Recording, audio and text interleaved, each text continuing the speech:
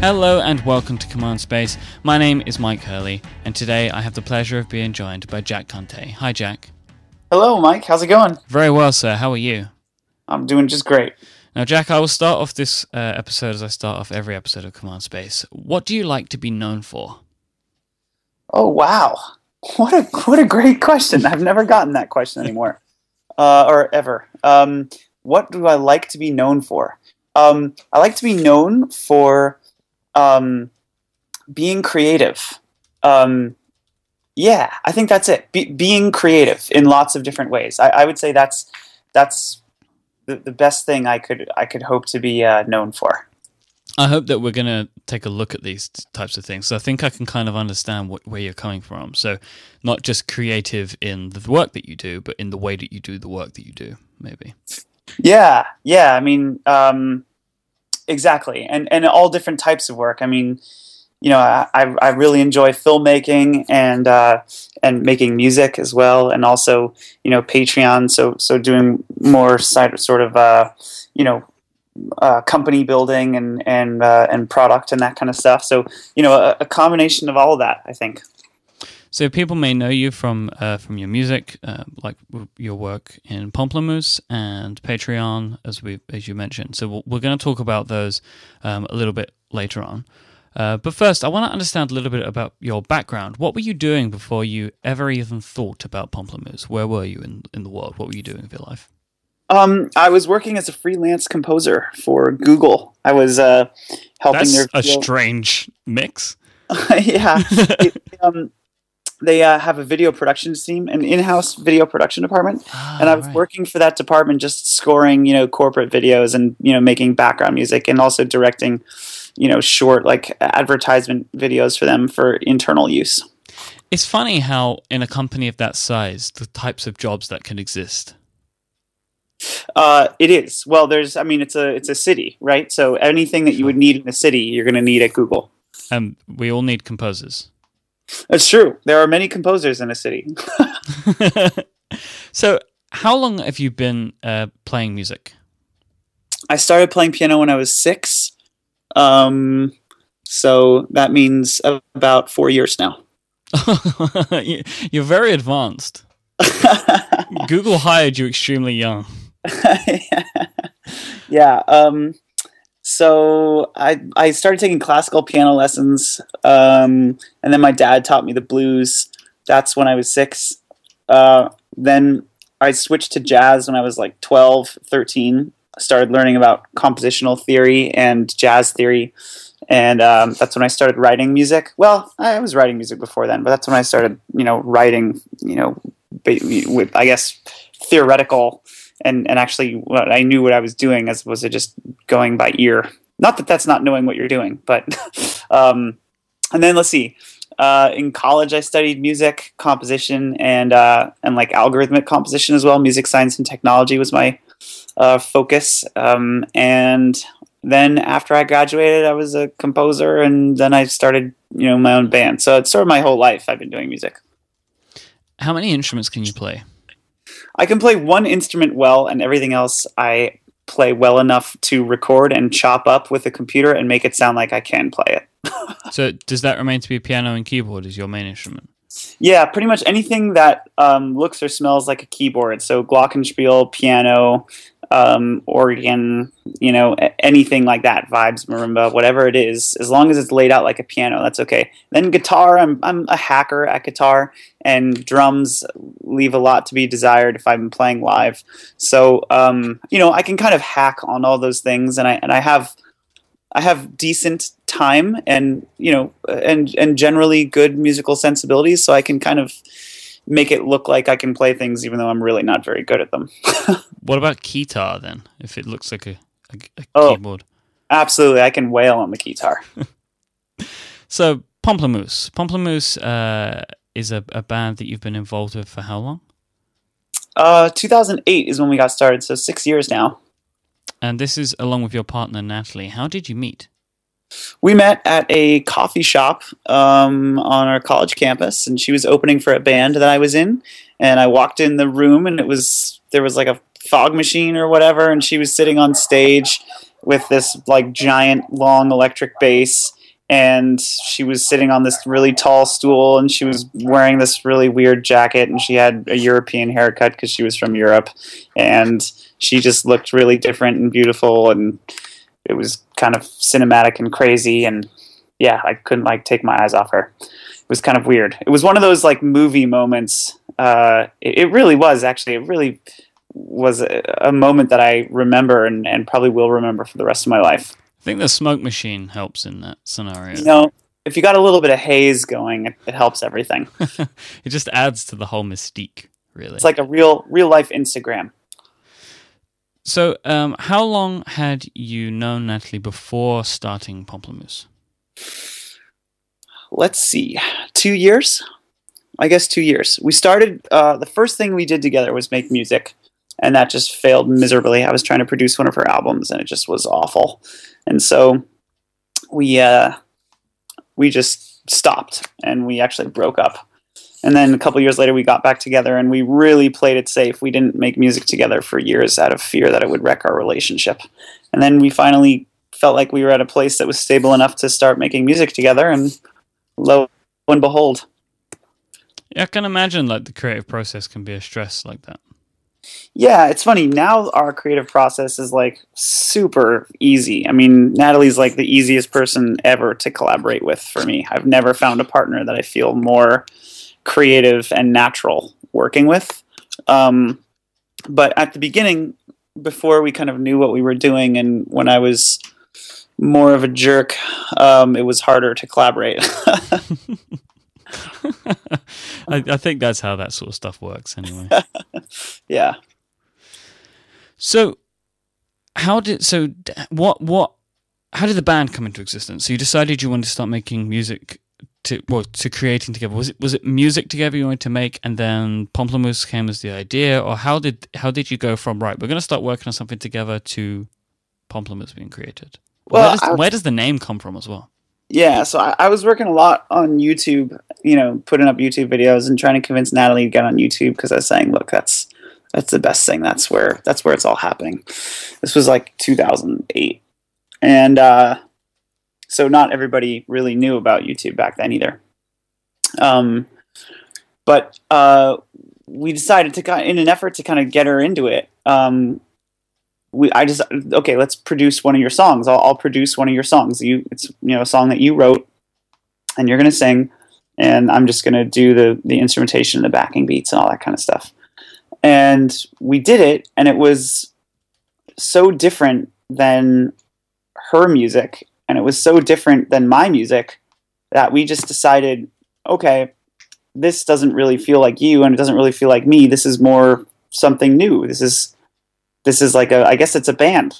So we posted the first video. We didn't even have a band name yet. We just said, hey, this is me and Natalie collaborating. And we posted on my YouTube channel, and it got more hits than any of my videos ever had. And my fans liked it more than they liked my music. And so we thought, maybe we should do another one. So Natalie's friend had just gotten back from Europe and thought Pomplamoose was a funny word. So we said, okay, let's just call ourselves Pomplamoose and let's post another one. So we did. And then we were called Pomplamoose. And then that was it. When did covers become a thing? 2009, we went and produced a record of this girl named Julia Nunes. She was also YouTube, and she was like so massive and way bigger than we were, and she invited us to come produce her record, and we were super jazzed. And we were trying to figure out, how she got so big on YouTube. And I noticed that at the time, if you were to search the Beatles on YouTube, her video popped up first. Wow. Okay. And I realized, oh man, YouTube's a search engine, and this is just SEO. And let's cover Beyonce's Single Ladies and call our video Beyonce's Single Ladies and see if SEO can work for us. And it did. So is that song, the Single Ladies video, is that what you pinpoint as the success, the breaking point for Pomplamoose? Yeah, I mean, that was the first time we ever got like hundreds of thousands of views in one day. We posted that video. We got 500,000 views overnight. Our fan base quintupled in a couple of months. We had a show booked at a little cafe called Brainwash Cafe. And it It's a laundromat. It's a laundromat slash cafe. We booked it about 2 weeks, probably 2 or 3 weeks before we uploaded the video. And then we uploaded the video, and then 2 weeks later we had the show. And when we showed up to the venue, I mean, I say the venue, it's literally like a tiny cafe with laundry machines. And when we showed up, there were 200 people inside, and there were another 200 people outside crowding into the street. Whoa. And on the sidewalk, and like cars had to like drive around. Like, it was crazy. There were That's not normal. Yeah, I mean, it's only 400 people. It's not like a stadium or whatever, but it really, like, we thought, okay, this is incredible. Like, they're real people watching these videos. This is a real community. We have fans. It was the first time we felt like we had a fan base. So what did the Single Ladies video teach you? Well, it taught me a couple things. One, it taught me that YouTube is an incredibly powerful, smart platform with a lot of potential. And it taught me that SEO is something that musicians can use. And it taught me that being a musician is being an entrepreneur in the age of free publishing and free distribution. That it's really one and the same. If you devote your life to it, you can make it a living. It's funny. It didn't used to be that way. You would either become Lady Gaga and get rich and famous, or you were what people say, starving artist. But those are the two sort of rubrics for being a musician, being an artist. And this taught me that, okay, there's this third class emerging. There's this middle class musician who gets to do what they love every day and make art and make music and connect with people and have fans. And they're the mom and pop corner store version of Lady Gaga. They're a viable, successful, money-making media business, even though they're not household names. And that's just something that's unbelievable and so special about the time that we live in. That was not possible 10 years ago. So did the numbers still mean the same? Like those hundreds of thousands of views that you got in the first few days, that seems to be very standard for your videos now. How does it feel when you see 500,000 views now to how it felt then? Wow, you are asking just amazing questions. Thank you. This is amazing. That's something I talk about a lot. I call it the inflation of the view as a currency. If you think about a view as a currency, what is one view worth? I think you're just touching on a very interesting point, which is that one view used to be worth a lot more than it's worth today. And I think the best way to measure that is to look at cat videos. In 2008, if you were to see a cat video online with 200,000 hits, oh my god, wow, 200,000 people watch this cat video. I'm definitely going to watch that cat video, and it's like probably going to be the funniest thing you've ever seen in your life, right? This is 2008. Fast forward to 2014, you kind of can't get through a day on the internet without seeing a cat video with over 1 million views, and some of them are pretty funny, but really the funniest ones have like 20 or 40 or 50 million views. So if you see a cat video now on YouTube, you're browsing through YouTube and you see, cats in the recommendations bar, and each one has 250,000 views. You're actually probably not going to click on that one anymore because it's probably not that good. Yeah. And so that just means that the view as a currency, one view just means less mentally for people now. The view as a measure of quality has decreased significantly. But every time you put a video, so maybe every week or whatever, you're filling stadium upon stadium of people. Have you watched my talks? Because well, I was at one of them. Okay. The XOXO one, but okay, that's right. Yeah, I mean that's exactly what I say is like, we are immune now to the concept of 100,000 views, right? Yeah. We're like, it doesn't mean anything to us because we think of it as a view instead of as a person.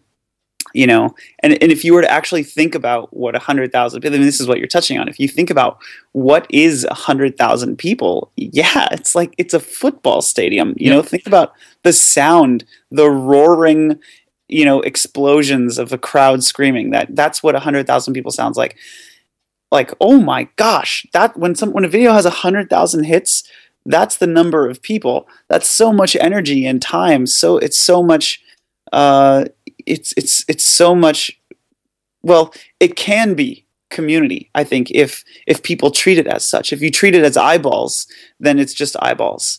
But if you treat that as people, then I think you start to form a community around your work, and that, you know, and fans.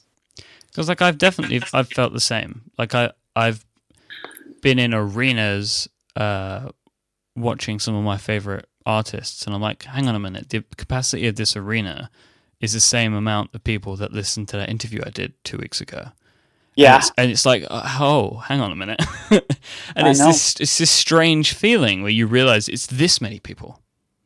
Yeah, and that's what.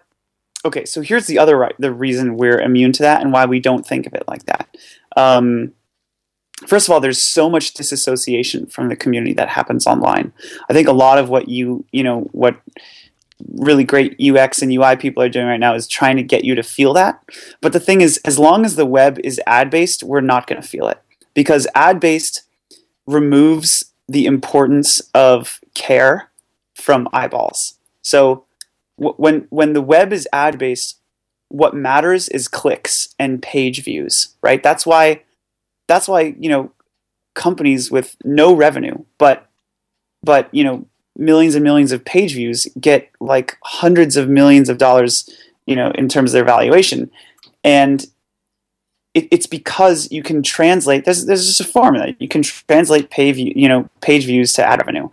But in the end, that's a very indirect method of monetization. You know, the advertiser away from the thing that you actually want to be focusing on. Like, that's the job of an advertiser. Take your focus away from what you meant to watch or read or listen to, right? That's the purpose of an ad. That's like the foundation of what an ad. And a great ad is really good at moving your focus from what you meant to be focused on.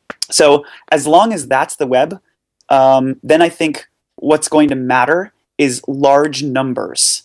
You know, multiplying your page views, getting as many people to watch as possible, instead of getting people to really engage and enjoy your work, instead of building a community around your work, instead of encouraging true human and which is why I think we're seeing like rise of like just crummy headlines and clickbait, and like all those things are byproducts of an ad-based web.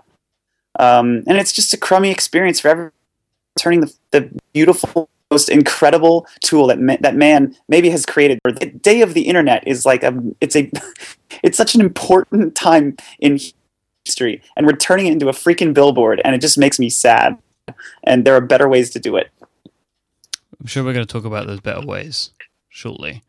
Yes, but I do have this actually does kind of lead into the next thing that I wanted to talk to you about, which is the struggles of an independent creator. So, to an outsider, having the kind of viewer numbers that you guys have would, in theory, it would seem on the face of it, put you in a position where YouTube advertisements would seem to be a significant moneymaker for you, and you would be sitting on piles of cash. Is this the case? Yeah. I get about $300 million from my views every month, and you know, I have a boat and a yacht and a couple planes. No, seriously, my check from ad revenue last month, the actual money, and you can talk about CPMs, you can talk about, you know, whatever you want to talk, I don't care.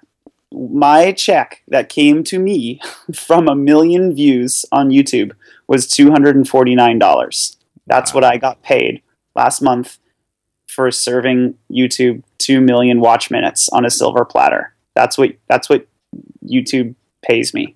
So, not to talk shit about YouTube or anything. I love YouTube, and I'm so thankful for them. I just think Jason Calcanis said it the best way. He said, YouTube is a great place to build an audience. It's a terrible place to build a business.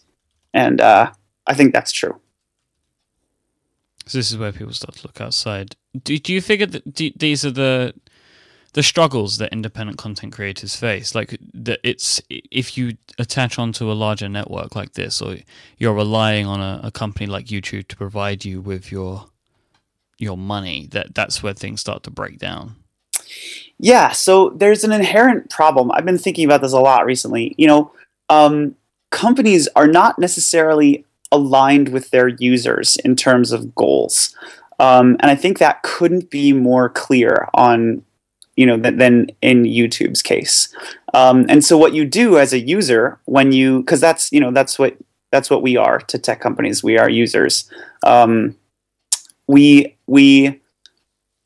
put our trust in their platform, we set ourselves up to be under their control, and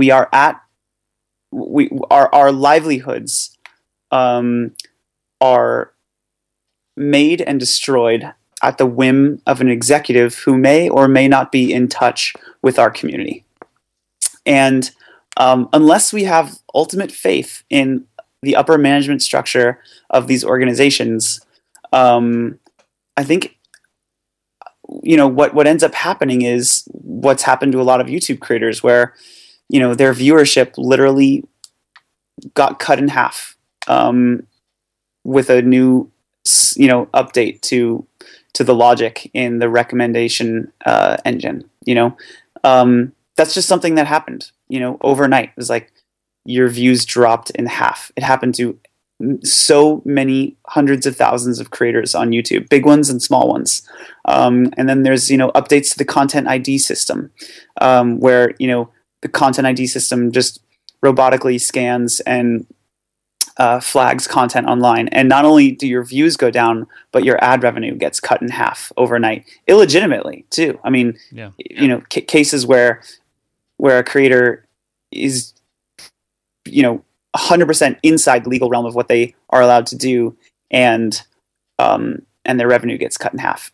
And I don't feel respected when that happens. I don't feel respected as a user or a creator when those kinds of things happen to me. And I understand that YouTube is doing what's in their best interest, and they have to be. I mean, it's not that I blame them. I just think that that you just have to be careful who you trust. Yeah, and I think it's good. I don't think any creator should.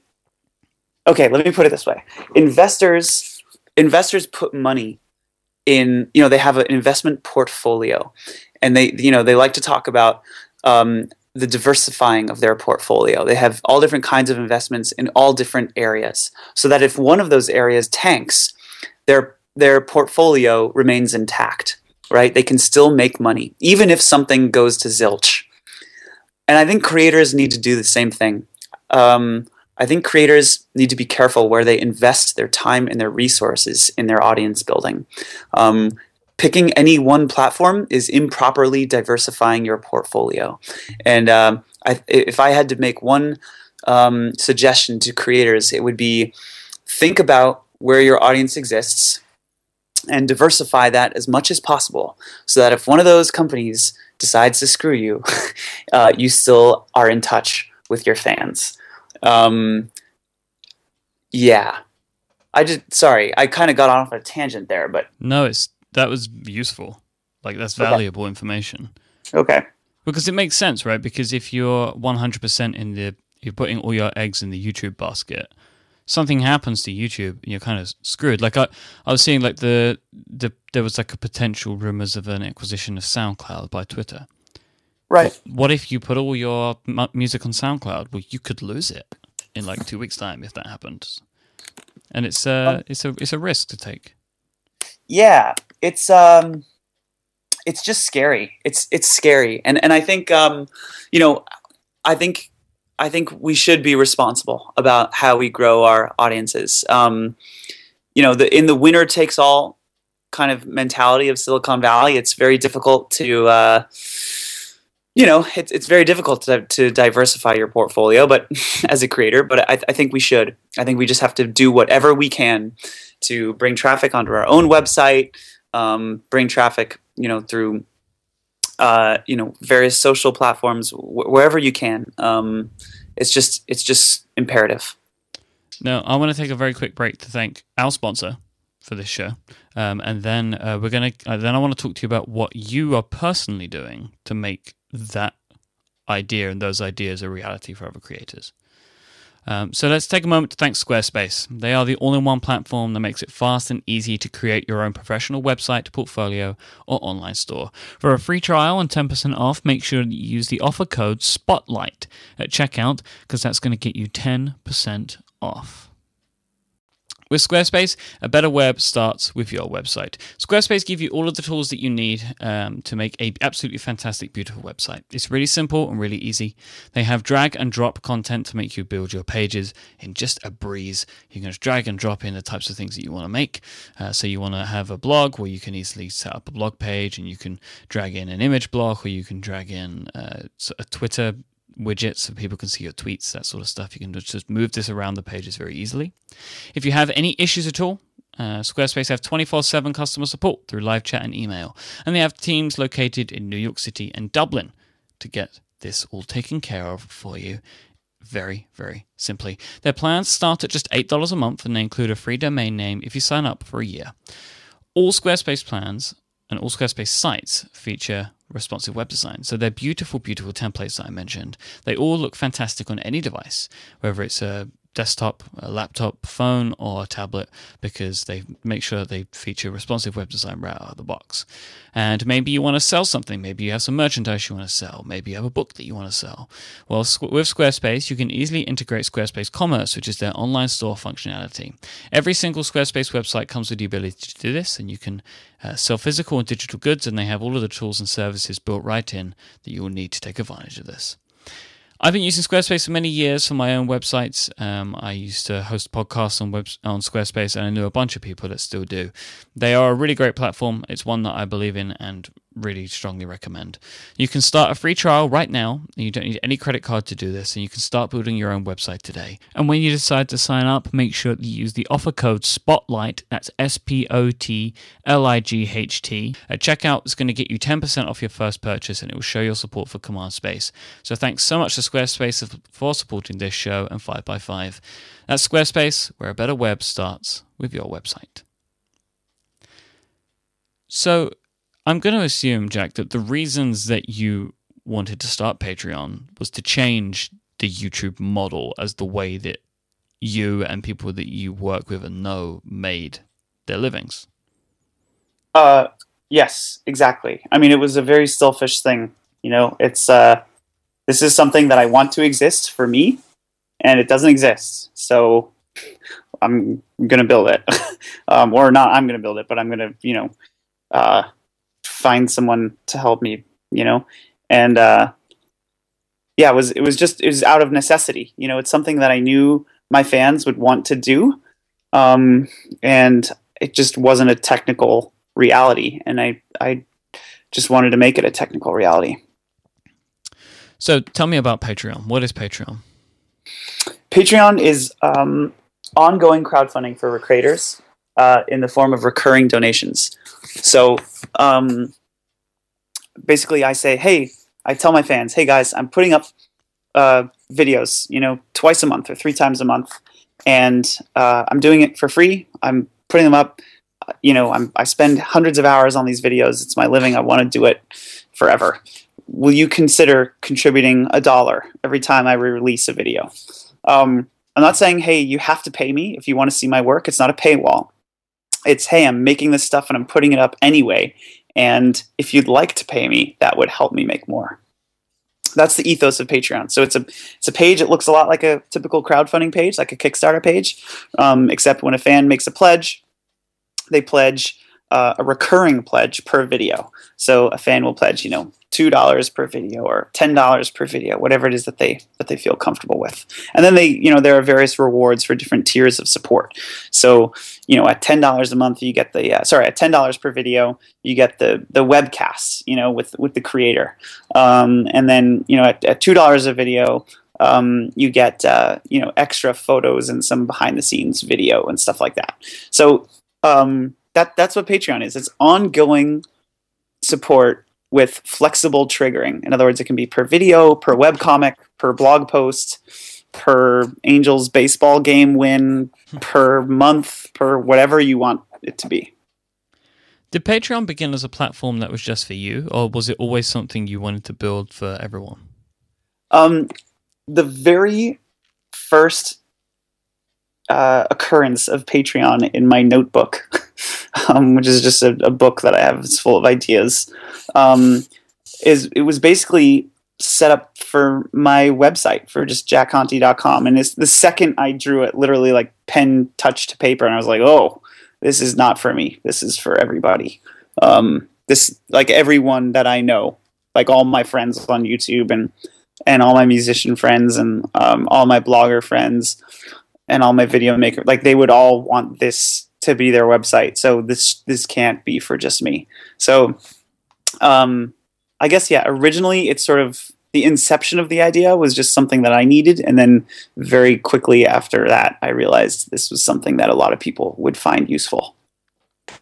What differentiates Patreon from services like Kickstarter and Indiegogo? Yeah. Because I'm sure you get compared to these quite a lot. Yeah. I mean, the main difference, again, is that it's a recurring pledge, right? Kickstarter and Indiegogo are transactional. You pledge once and then you're done. Whereas Patreon is an ongoing relationship between the patron and the creator.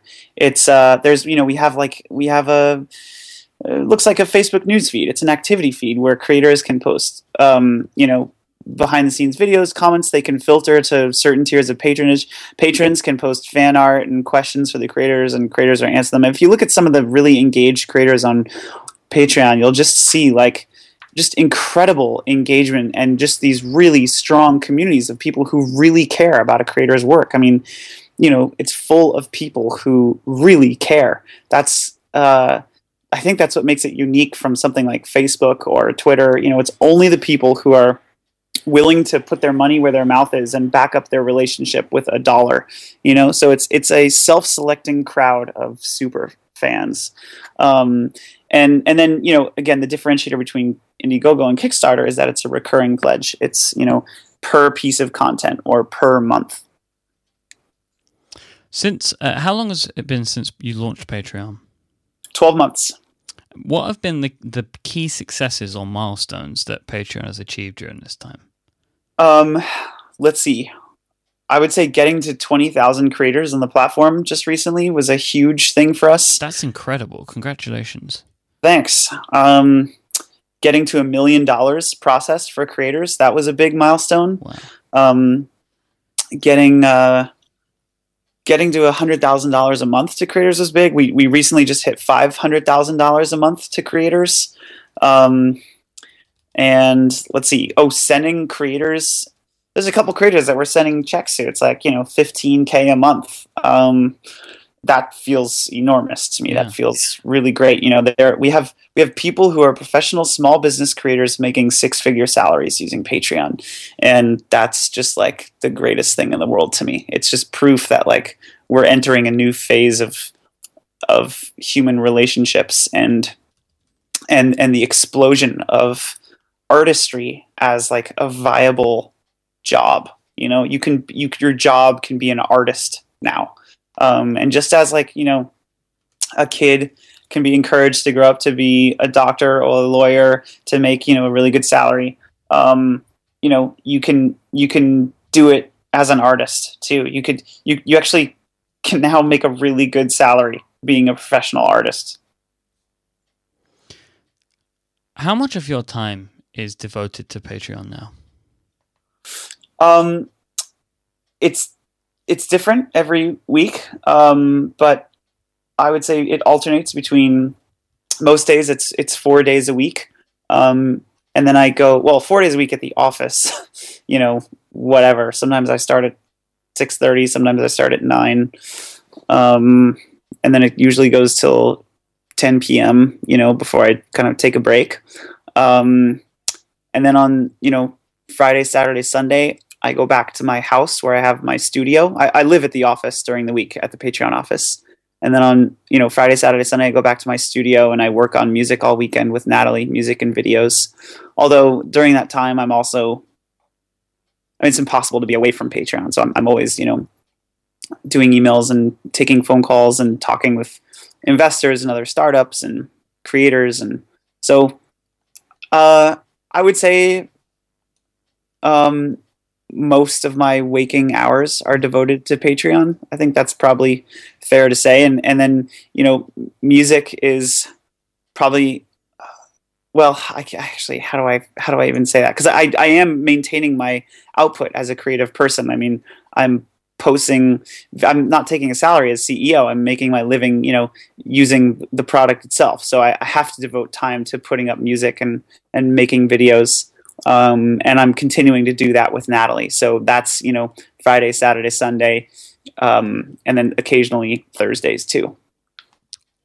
That salary thing really interests me. Why did you make that decision? For a couple of reasons. There are some selfish reasons, and then there are some non-selfish reasons. So let's start with the selfish ones. I love music, and it makes me tick. And I could never give up making music and making video. It's a part of my soul, and I can't ever imagine. Well, it would be impossible. To not make music. I would make it in some way or another. So that's the selfish reason. The not so selfish reason is I think it's really good for Patreon for a couple reasons. When I say I'm not taking a salary, it's, when I talk to other creators, they know that I'm coming at this from a creator's perspective, and that I know what creators need, and I can build product, or not. I don't actually build the product, but I can help inform the direction of the product. I'm not technical at all. I have a genius co-founder who built Patreon, coded Patreon from the ground up, and he's just an amazing product genius. He just understands users and user interaction, and he's well, anyway, I can help inform the direction of those things as a creator myself. And I think when I tell people that I'm not taking a salary, it mentally kind of separates Patreon from a lot of other startups. We're not trying to, we have one very simple mission: to send as much money as possible to creators. That's our goal. We want to send as much money as possible to creators. And, people know that I'm aligned with them if I'm not taking a salary, because then my interest isn't in Patreon. It's in making Patreon useful for creators. And so early in this conversation, I was saying how lots of times tech companies, upper management in tech companies aren't necessarily aligned with their users' needs. And so I'm just trying to force myself into a position where I am 100% aligned with our users. And obviously that's never going to be the case because I have equity in Patreon. And so, the success of Patreon, there are incentives beyond just using the product and making money from the product that are just built into the situation. And yet, I feel like I can do my best to align myself with our users as much as possible. Does that make sense? Yeah, it does. So, because this kind of leads into the next thing, and I think it might help you round the answer out even more. Could Patreon exist if it was run by somebody you didn't create? No, I don't think so. I tell that to our investors, and they understand that. The good ones do. The not so good ones, I don't think understand that. But but yeah, it's such a specific thing. Like the difference between Patreon and Kickstarter for so many people is like a subtle thing. They don't understand it. And yet, if there wasn't just tremendous need for Patreon, we wouldn't have gotten 20,000 creators using the platform in 12 months. There's a giant hole here, and there's a huge need for this. People need what we're making. And so, I think it takes a creator to really understand that need. It takes someone who's a part of the creative middle class to know what is needed for the creative middle class, because it's not a role that has been around for a very long time. It's an emerging role in society that's never existed before. And so it's not like you can just pull up a web page on the creative middle class and look at what they need and do market research, because the market is being created as we move forward here. It's getting bigger and bigger, and it's coming to be right now. Yeah. If you want to make a product for doctors, you just go ahead and interview a bunch of doctors. If you want to make a product for the creative middle class, it's very difficult. Most people don't even know there is a creative middle class. The media still is entirely blind to it. They still talk about YouTube stars, right? How many times have we heard YouTube star?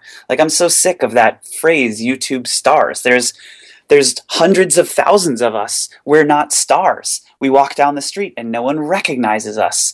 We are invisible to the world, and yet we have just so much community around us, people who love our work and they care about what we're making, and we feel connected to them and they feel connected to us. And it's not 10 people, it's football stadiums of people, like you mentioned before.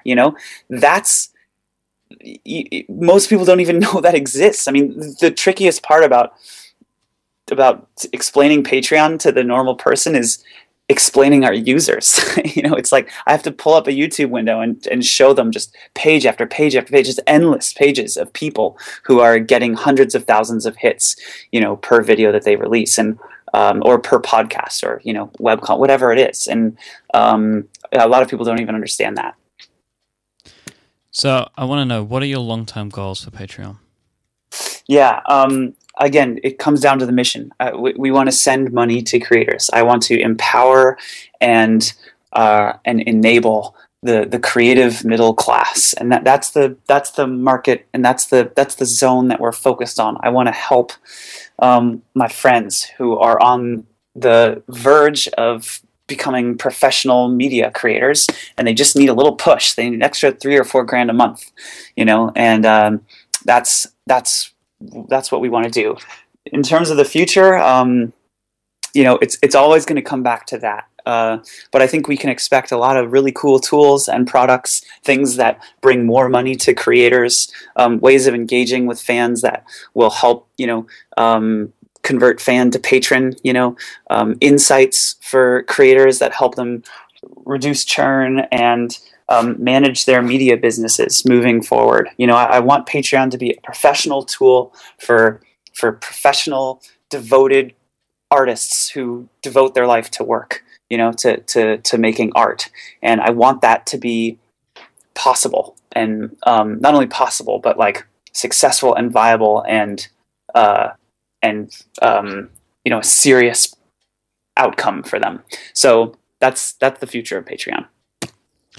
Jack, it has been not only a pleasure to talk to you, but actually for me, really, really inspiring. So thank you. You're so welcome. Thanks for the awesome questions. These were really great questions. I'm pleased that you enjoyed them. Why don't you tell people on the internet where they can find you and keep up with you and everything that you're doing and Patreon's doing? Great. Yeah, if you just search Pomplamoose on Google, you'll see all of our videos, and that's Pomplamoose. And then if you search Patreon, or just go to patreon.com, Patreon, patreon.com, that's where you can start browsing creators and looking at what we're doing, and start supporting people, and maybe just get support yourselves for putting beautiful things on the web. So, and if you want to find the show notes for today's episode of Command Space, you'll want to go to 5x5.tv/CMDSPACE/99. Thank you so much to Jack for joining me this week, and thank you all for listening. I'll be back next week with another episode of Command Space. If you want to find me online, I am imyke, IMYKE on Twitter. It's a great place to keep up with what I'm doing. And until next week for the big episode 100. Thank you so much for listening. Bye-bye.